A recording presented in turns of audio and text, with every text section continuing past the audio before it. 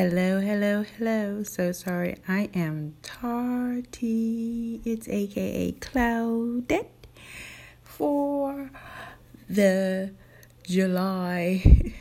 Should have been 1st, at least. Sky Astronomy Report 13 sign. Basically, I learned a new phrase. It's the galactic astrology. That makes perfect sense because we are lining up into the galactic plane, and that is part of the shift because our view of the sky has changed. And to embrace that and to be conscious of it makes all the difference. So I've been doing a lot of research. I've been also doing live streaming, a happy birthday series where I research people born on a particular date and kind of taking into account similarities. And I do a broadcast. Usually if I have good visibility, I do a sunset. That's on Periscope under my Life as a Hat Party handle. Maybe I should change it to my AKA, and then you would find it. Anyway, let's get on. I'm looking at the moment in time of July 3rd, which is today, the Tuesday, 2018, at 21 hours 25 GMT time. That is just briefly before 9:30 p.m. GMT time. Sorry. And let's get on with. There's a lot happening. I think that's why I felt overwhelmed to kind of start with that. So let's start with this, okay? We have our sun at 11 degrees of Gemini, and it has been there for 11 days. And coming up next is the relationship between these very karmic points that are acknowledged in Vedic astrology, which is Ketu, which is the south node, and the 180 opposition of Rahu, the north node. So where we have the north node, that's Rahu that I'm looking at, because we're going to follow the zodiac from Gemini. So in the next constellation space, as I also call them, is Cancer. And in Cancer, we have Rahu. And Rahu is the head and kind of, I would say, positive and looking north, looking up. And it is at 7 degrees 47 arch minutes of Cancer. What's important is that it's conjunct to Mercury, and Mercury is at 8 degrees 22nd arch minutes. So it's definitely less than a degree apart, and we'll be getting exact, I would say, or would it get exact if Mercury keeps going forward? No, it probably was exact when Mercury passed over. But basically, you can feel the effects of it. I'm still figuring out what that is. We just think it's in the water sign, water energy, which is emotional. But Mercury is not emotional. Mercury is air and earth and communication and quickness. And these air and water don't mix. So I wonder air and water is a lot with the heat. They was talking about fires, because you can't really, do anything if the air is really strong with a fire, with a hot situation. And that we need maybe to be more emotional and connect with the Cancer, which is the home and the Mother Earth, to be emotional and to have some strength in the emotion and some water, because I just feel like things are heating up. It's hot everywhere. There's like absence of water. There's absence of really emotion. There's a lot of, things happening technical, but I'm not sure if it's happening on an emotional level. So watch out for that this week, because it's, prevalent now, and I think it will be prevalent for the next couple of days. In the next constellation space, we also have the fact that Venus moved out of Cancer about sometime last week and moved into the fire sign of Leo. Is at 4 degrees. So that, of course, again is fire. Venus, again, is connected to, just like Mercury, actually, to an air energy and a earth energy. That's Libra, as we know to say Libra, and Taurus as earth. So we have here no water at all, and we have fire. And so it's quite strong in this area. Venus, of course, wants to harmonize things, so it's always a positive energy going in. But, of course, at the same time, something about fire, you can't really control it. You want to, if you put your hand in the middle of it, you get burnt. If you stand near it, you heat up. You can't ignore it and you can't tame it. All you can do is put it out with water or a lot of earth. And if you don't have that earth, if you haven't taken that, if you don't have enough of that energy, then, things are going to get hot. And if I look around where the heavenly bodies are, I will put my hand up and say, only thing to save us, what we have, and this is poignant, is Mars in Capricorn. It's the only heavenly body that is in a earth sign.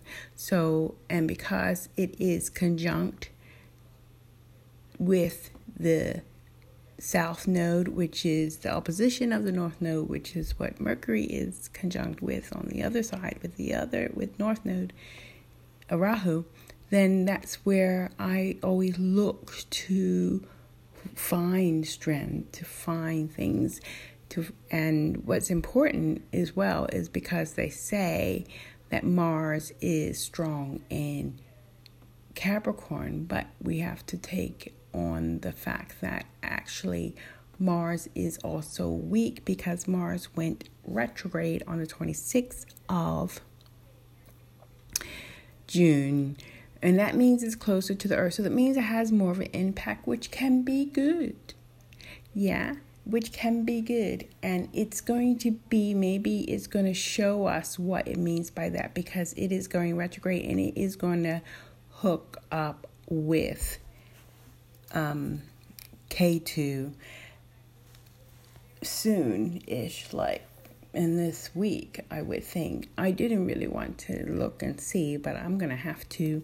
So like I said, Mars is going retrograde. It's really basically at 9 degrees of Capricorn, and K2 is at 6 degrees of Capricorn. And so it has 3 degrees to go. I would give it a week to get there. If the fact is that K2 is going forward, because sometimes it does go retrograde, so it will meet up closer, so it's moving towards Mars. And because we had this conjunction before, when we had a couple suicides, and on the day, because I talked about it, that NASA said there was living organisms on Mars on the 7th of June, then that happened then. So I'm looking to see what's going to happen again in this conjunction that happened in June. Because it happens twice because Mars is going retrograde. So yeah, this is really a week of being woo woo woo, the observer. So I jumped over there to kind of support what I was talking about with Venus being in the fire sign, and it's being hot everywhere and things like that.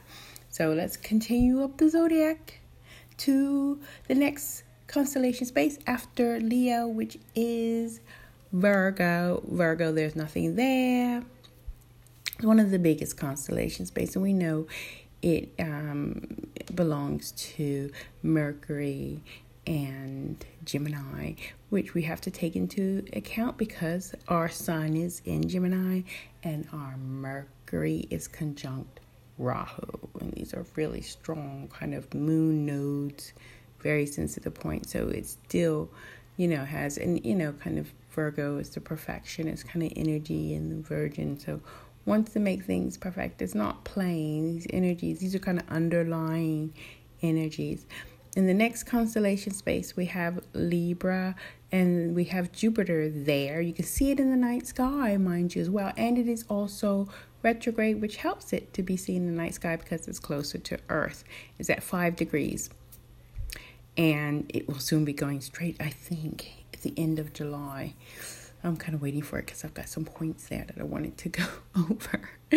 Okay, we have nothing, and also after the Jupiter as well is a big, it's like a kind of expansive energy, and it's in an air sign, so we still have a lot of air, a lot of hot air happening. And, at the same time, we have to say that the sun is trying Jupiter actually today, and that is a good thing. So, ideas, anything that you cannot materialize, not material, that isn't material or is not associated with emotion, but just concepts and ideas, are connecting with the sun and giving that energy. I always say shining a light on that.